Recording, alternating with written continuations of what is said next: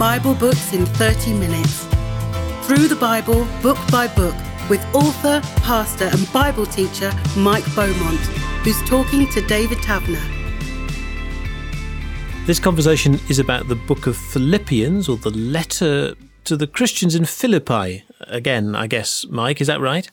Yeah, absolutely. One of the leading cities in what was then called Macedonia, part of what we would call Greece today, and a church in that city that was really close to Paul's heart. It was the first church that he had established in what we would now call Europe. He'd had an enormously frustrating time, it seems, on his second missionary journey, when he was in what we would call Turkey and trying to get in here and trying to get in there. And he keeps saying, but the Spirit of Jesus didn't allow us in Acts chapter 16. And one night when he's asleep, he has this vision of a man from Macedonia, he's described, who calls to him and says, come over and help us. And suddenly Paul understands. He realizes now why nothing had opened up in what he tried to do. We tried to enter Bithynia, we tried to enter Mysia, he said, but the Spirit of Jesus wouldn't allow us. He has this vision, suddenly has got it's clear, and it needs for him to jump on a boat the next morning and cross over to the mainland. And Philippi is one of the places where he first plants a church on the mainland there in Macedonia. Paul is a man with a mission. He's constantly, by the look of it, looking for opportunities to share the message. Constantly. And I think that's why he was so frustrated when these places wouldn't open up in Acts 16. And I think from what we know of Paul, he would have prayed about it. He would have felt that's what he should have done, and yet it wouldn't open. So when this does open up, he grabs it with both hands. And there's this sort of inner impelling in Paul that we see throughout his letters and throughout the book of Acts to constantly reach, he describes it as new territories, regions beyond. His passion was actually to get to Spain, which of course was the ends of the earth in those days, as far as they were concerned.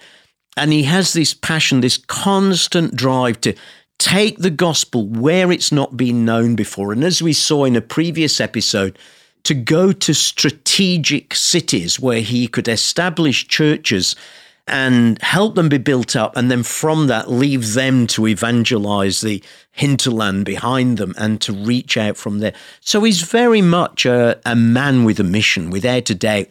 And all that came about from that encounter that he had with Jesus in Acts chapter 9 on the road to Damascus. Remember, this was a Pharisee whose sole aim in life was to root out the Christians. He felt this was heresy, an abuse of the true Jewish religion, and he was given letters of commission to go and hunt down these Christians and to bring them for trial. And yet, when he had that encounter with the risen Jesus, the one he was persecuting, or at least his followers that he was persecuting, he suddenly discovers that this Jesus whom he firmly believed was dead was not dead at all. He had seen him, encountered him on the Damascus road, and he suddenly realizes that what he has been opposing is true. And his whole life is turned around that day. And on that day, Jesus speaks to him and says that I'm commissioning you to go to the Gentiles with this message. And from that moment on, his whole life, his burning passion is to take the good news of Jesus to people who didn't know it.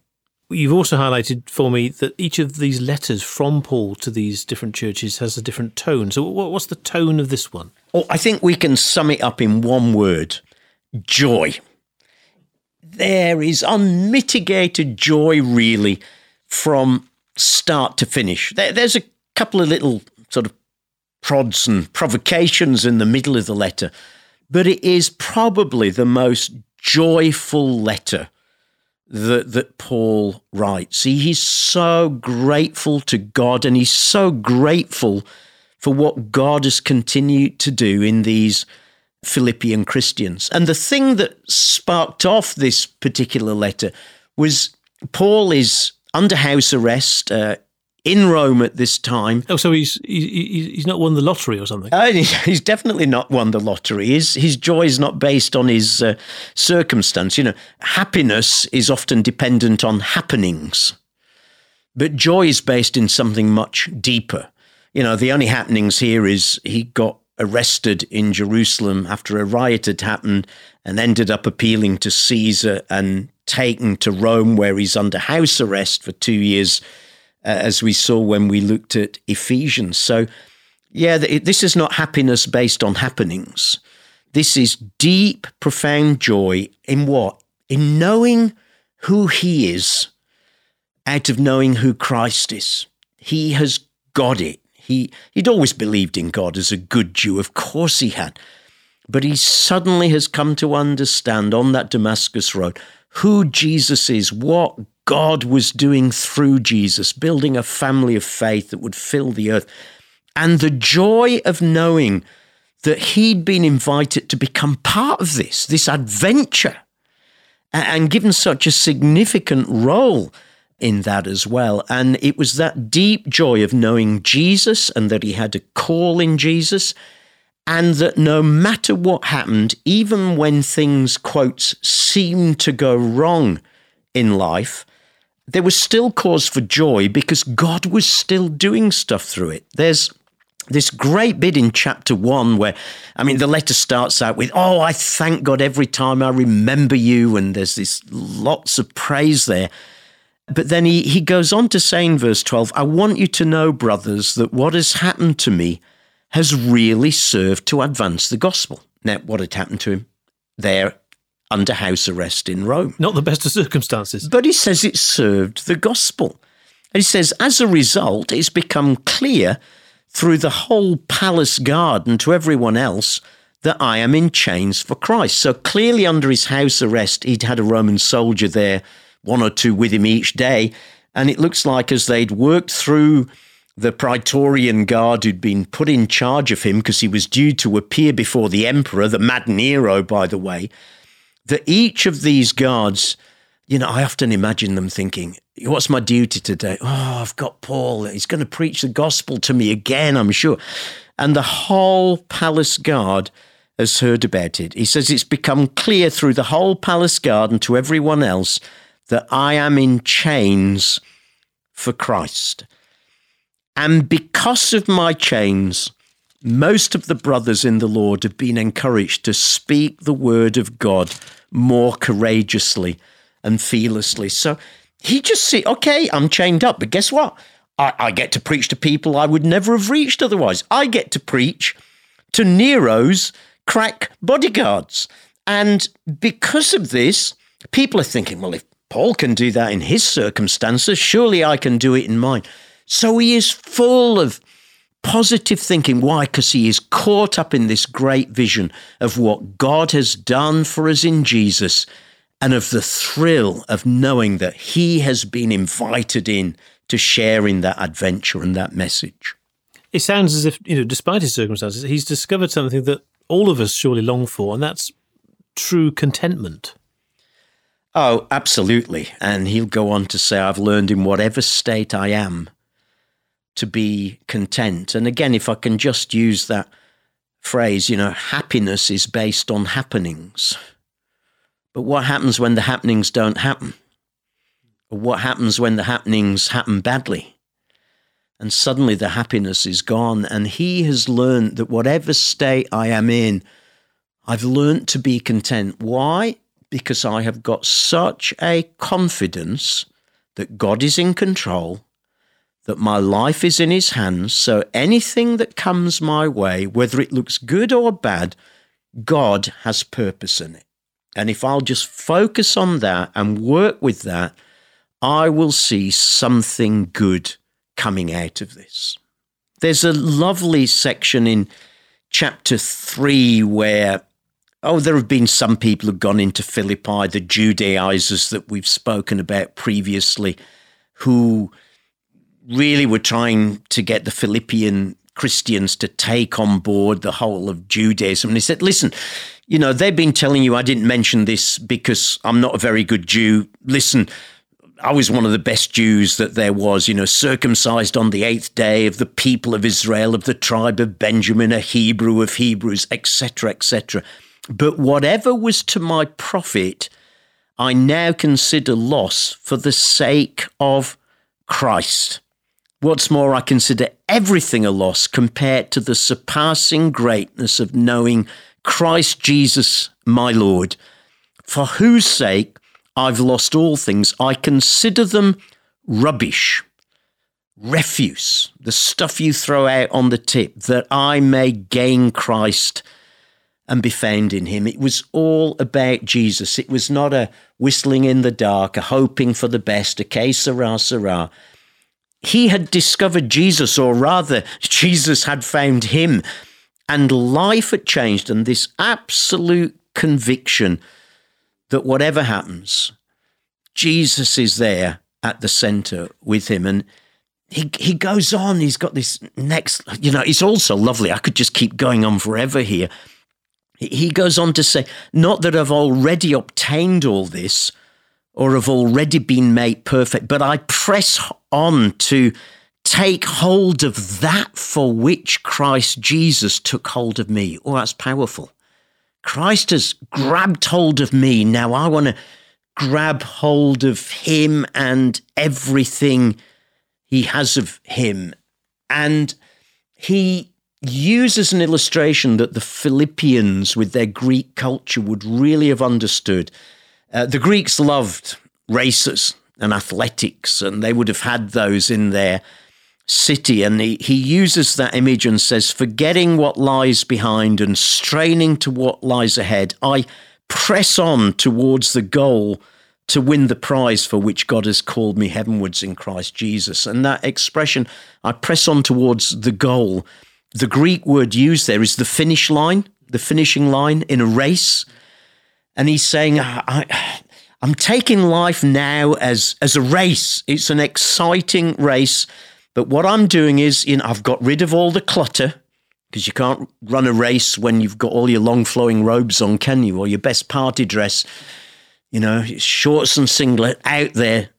And I'm pressing on. I'm not constantly looking behind me. If a runner kept turning his head round all the time, he would soon lose his rhythm and pace. He has to keep fixed on the goal, fixed on that finishing line. He is going for it. He is not going to let anyone pass him.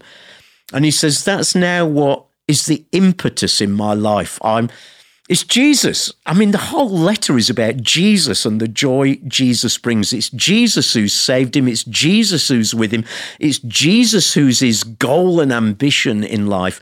And that changes everything, he says. What I'm sort of picking up particularly is that, his encounter, his famous encounter on the Damascus Road was in the past. It had happened, but it didn't just stop then. And he didn't look back to that. There's something here about his ongoing relationship with that Jesus. Yeah, absolutely. Jesus was for him a historical figure, no doubt, but he wasn't just a historical figure. He was a risen figure. You see, as a good Jew, Paul would have believed, and certainly as a Pharisaic Jew, he would have believed in resurrection. But he believed that resurrection would be something God would do at the end of time. And yet here, he had met the risen Jesus. And so his logic started to work. If God raises the dead at the end, and Jesus is now risen, and God only raises people at the end, then the end must be starting to break in. God's kingdom is starting to break in. And this risen Jesus, through his Spirit, is with me day by day. So there's this profound sense in this letter, as in all of his letters, of Jesus not just being a historical personage, but as definitely someone who lived and died and rose again, but who is still here with us by his Spirit, who's on a journey with us, who's in a race with us. And that's what transformed life for him and still can for us. And that's where that true contentment came from then. Absolutely. He'd found what life was all about. But it wasn't, I found what life's about, let me put my slippers on now. I found what life is all about. I found something worth living for. Do you know, one of the things that strikes me about the younger generation in particular today is they do want to make a difference. They want a purpose. You know, you see them getting impassioned about wanting to save the earth from global warming and these sort of things. They get impassioned about modern slavery or how people of other races are treated. And if you want a passion, if you want a cause, then you can find no greater cause than lining up with Jesus and becoming part of God's great plan to see people transformed and this world transformed. That's what Paul had found, and that's what we can still find through Jesus today. What kind of reminder does he have for the Christians in Philippi then about the example that Jesus set? Oh, there is a brilliant example right at the heart of his letter in chapter 2, where he reminds them of Jesus and says, you know, if you want a model for life and how life should look, then you can find it in Jesus. And chapter 2, verse 5, he says to them, your attitude should be the same as that of Christ Jesus. And he then, well, we're not quite sure, but there's like a little hymn, as it were, an early Christian hymn.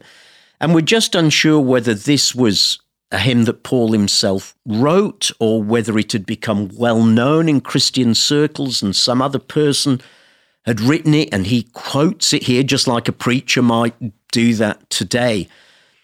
But he has this hymn that really sums up everything about Jesus. It's the story of Jesus, not in its sort of micro detail as we get in the Gospels, but a summary of the story of Jesus from his incarnation through his humiliation on the cross and his exaltation. He says, have this sort of attitude of Jesus, who, being in very nature God, did not count equality with God something to be grasped, but he made himself nothing, taking the very nature of a servant, being found in human likeness, and being found in appearance as a man, he humbled himself and became obedient to death, even death on a cross. So there's the first two parts, his incarnation. The one who was in very nature God, at a moment in human history became in very nature. Now, we often think it says man, human being. It doesn't. In very nature, servant, slave, the lowest form of human being that there was in those days, from the highest height to the lowest depth. That's who our Jesus was. He willingly laid aside his divine power and attributes in order to become truly a human being. And then to be prepared to go to the cross. He says, even death on a cross. Why does he underline that? Because death on a cross was the most humiliating form of death there was in those days. For a Jew, someone who hung on a cross was under a curse of God. For Romans and Greeks, the cross was reserved for despised rebels, renegades, runaway slaves. Yet Jesus went that low to pay the price for us. But then he completes the story. Therefore, God exalted him to the highest place and gave him the name that is above every name, that at the name of Jesus every knee should bow, in heaven and on earth and under the earth, and every tongue confess that Jesus Christ is Lord, to the glory of God the Father. So there's the whole, if you like, cycle of Jesus's life, from the exaltation of heaven that he freely gave up, taking the lowest place on earth and being ready to die in our place. And because of that, God accepting his sacrifice and exalting him back to his rightful place again. It is a fantastic hymn that Paul includes there in chapter 2. And I guess the key word is right at the beginning, because you said, Paul is saying, have the same attitude as Christ. Yes, it's interesting, isn't it? It's attitude he focuses in there, even rather than his action. If we say we're a Christian, then at the very heart of being a Christian is being like Christ. Actually, the word Christian originally meant little Christ, Christ follower. And it was used as a bit of an insult when it was first used of the first Christians in Antioch. But that's exactly what we're called to be. We're called to be those who seek to follow the example of Jesus. So practically, what does that mean for us? I think it means, don't sit on your own dignity. Just be ready to get down off your lofty perch at times. Get low. How low? As low as you need to go to serve others and the benefit of others. Yeah, but won't people trample on me? Yes, probably, like they did with Jesus. But you know what? If you do what's right and take the low place, God will exalt you and God will lift you up, just like he did Jesus. So there's a great sort of paradigm model here for Christian living. And the remarkable thing is that out of that comes the joy that Paul's talking about, I guess. Yeah, absolutely. I mean, it seems so opposite, doesn't it, David? How on earth can joy come out of the cross? And let's face it, at that moment when the cross happened, as we look at those records in the four Gospels, the pain, the agony that it cost Jesus, the anguish for the disciples, for his mother watching there, it seemed anything but joy. And yet, time and again we see in the scriptures that what people mean for evil, God takes that very thing and turns it for good. And it seemed like anything but joy, and it wasn't at that moment. It was real anguish for Jesus. But out of that, God brought incredible things for you and for me. And out of the pain that those first disciples experienced to watch that crucifixion, great joy when they encountered their risen master. Jesus once said, unless a grain of wheat falls into the ground and dies, it abides alone. But if it does fall into the ground, it will bear much fruit. And there's a principle there for joyful Christian living. We so often try to cling on to our life and our rights and our situations. And yet, if we will just let that go at times, and that might mean at times people trampling all over us. Who cares if we're doing what is right?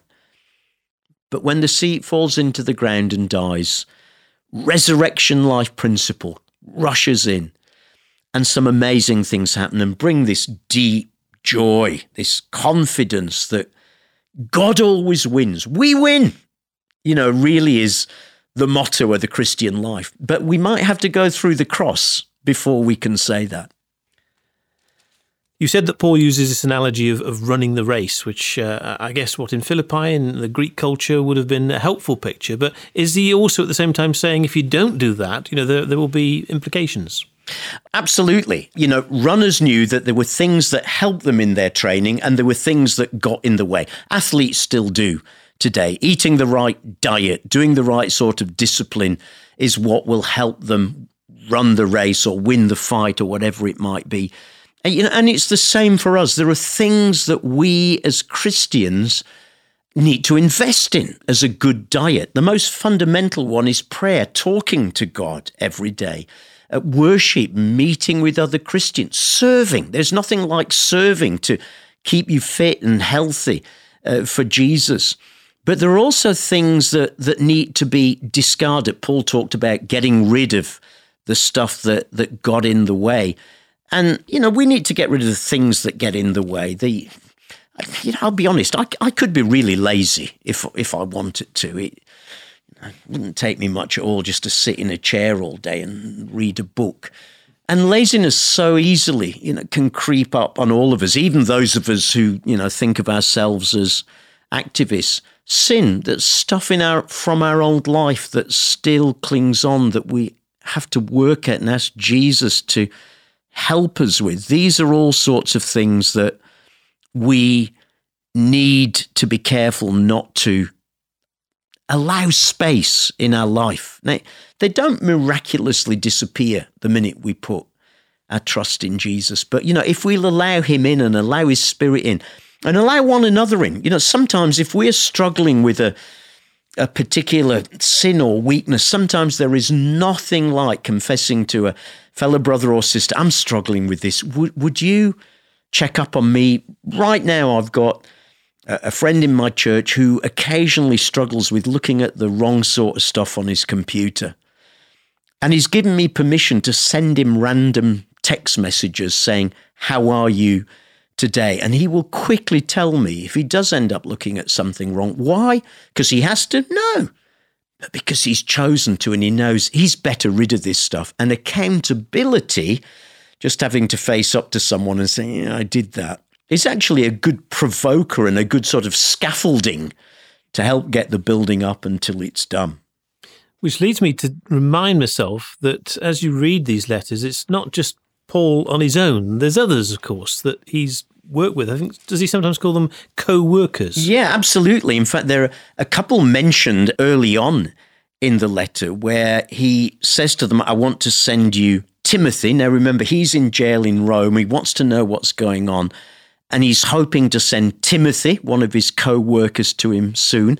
He also mentions Epaphroditus, who was someone that the Philippians had sent to him while he was in jail with news and presumably with perhaps some supplies and resources and so on. They'd sent gifts, and at the end of the book, he actually thanks them for the gift that they have sent. So Paul was not a lone worker. You can see this in Acts. You see it pretty much in all his letters. There are always reference to others. He was a great team player.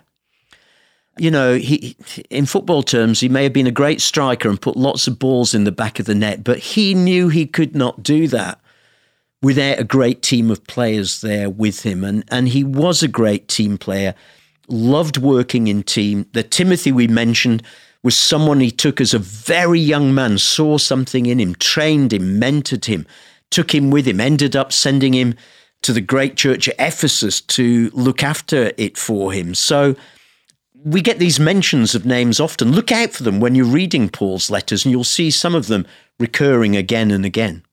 One of the aspects of the running the race and the athlete imagery, perhaps, is that could be interpreted as it's all done in your own strength. It depends on your own skills and so on. But from Paul's point of view, there's more to it, I'm sure.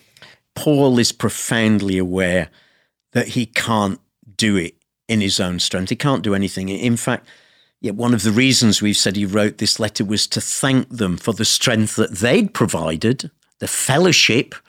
That's a key theme in this letter again, through providing these practical gifts and resources that he'd needed there. And there's this lovely phrase in chapter 4 and verse 12 as he's talking about their gifts and thanking them for it and sort of really wanting them to know, even in saying thank you for it, I'm not trying to get any more out of you. He says, "I'm not saying this because I'm in need, for I have learnt to be content whatever the circumstances. I know what it is to be in need, and I know what it is to have plenty. I've learnt the secret of being content in any and every situation, whether well-fed or hungry, whether living in plenty or in want. I can do everything through him who gives me strength." There was the key for Paul. Where did he find his strength? Not in some sort of inner resilience that he himself had. He acknowledges his weakness in many places in his letters, but recognizes he can only do this through the strength that God has given to him. And sometimes that strength is expressed through fellowship from those around us, like the Philippians had in sending their gift and their messengers. But Paul says, whenever we give to help others like that, he ends up with this: "My God will meet all your needs according to his glorious riches in Christ Jesus." We never give anything away and end up the poorer. We always end up the richer. It may not be financially rich, but we can never outgive God. So in conclusion, this letter, a remarkable letter, a theme of joy runs right through it. Absolutely. And I would say the takeaway is, whatever situation we are in, joy is always possible. Now, that doesn't mean there might be a big wide smile on your face and you'll be laughing all the way, but that deep joy, that deep conviction that this is okay, it's okay. because God is with me. Jesus is with me. His Spirit is with me. It's okay. Circumstances may not look good, but it's okay. I know he is with me. And that is the deep joy that Paul experienced under house arrest in Rome. And that is the same deep joy that we can have when we get our eyes fixed on Jesus, just like Paul did. Mike Beaumont has been talking to David Taverner. Listen to more episodes anytime. Bible books in 30 minutes. Through the Bible, book by book, from Genesis to Revelation. This is a United Christian Broadcasters production. For more about UCB, check out the website at ucb.co.uk.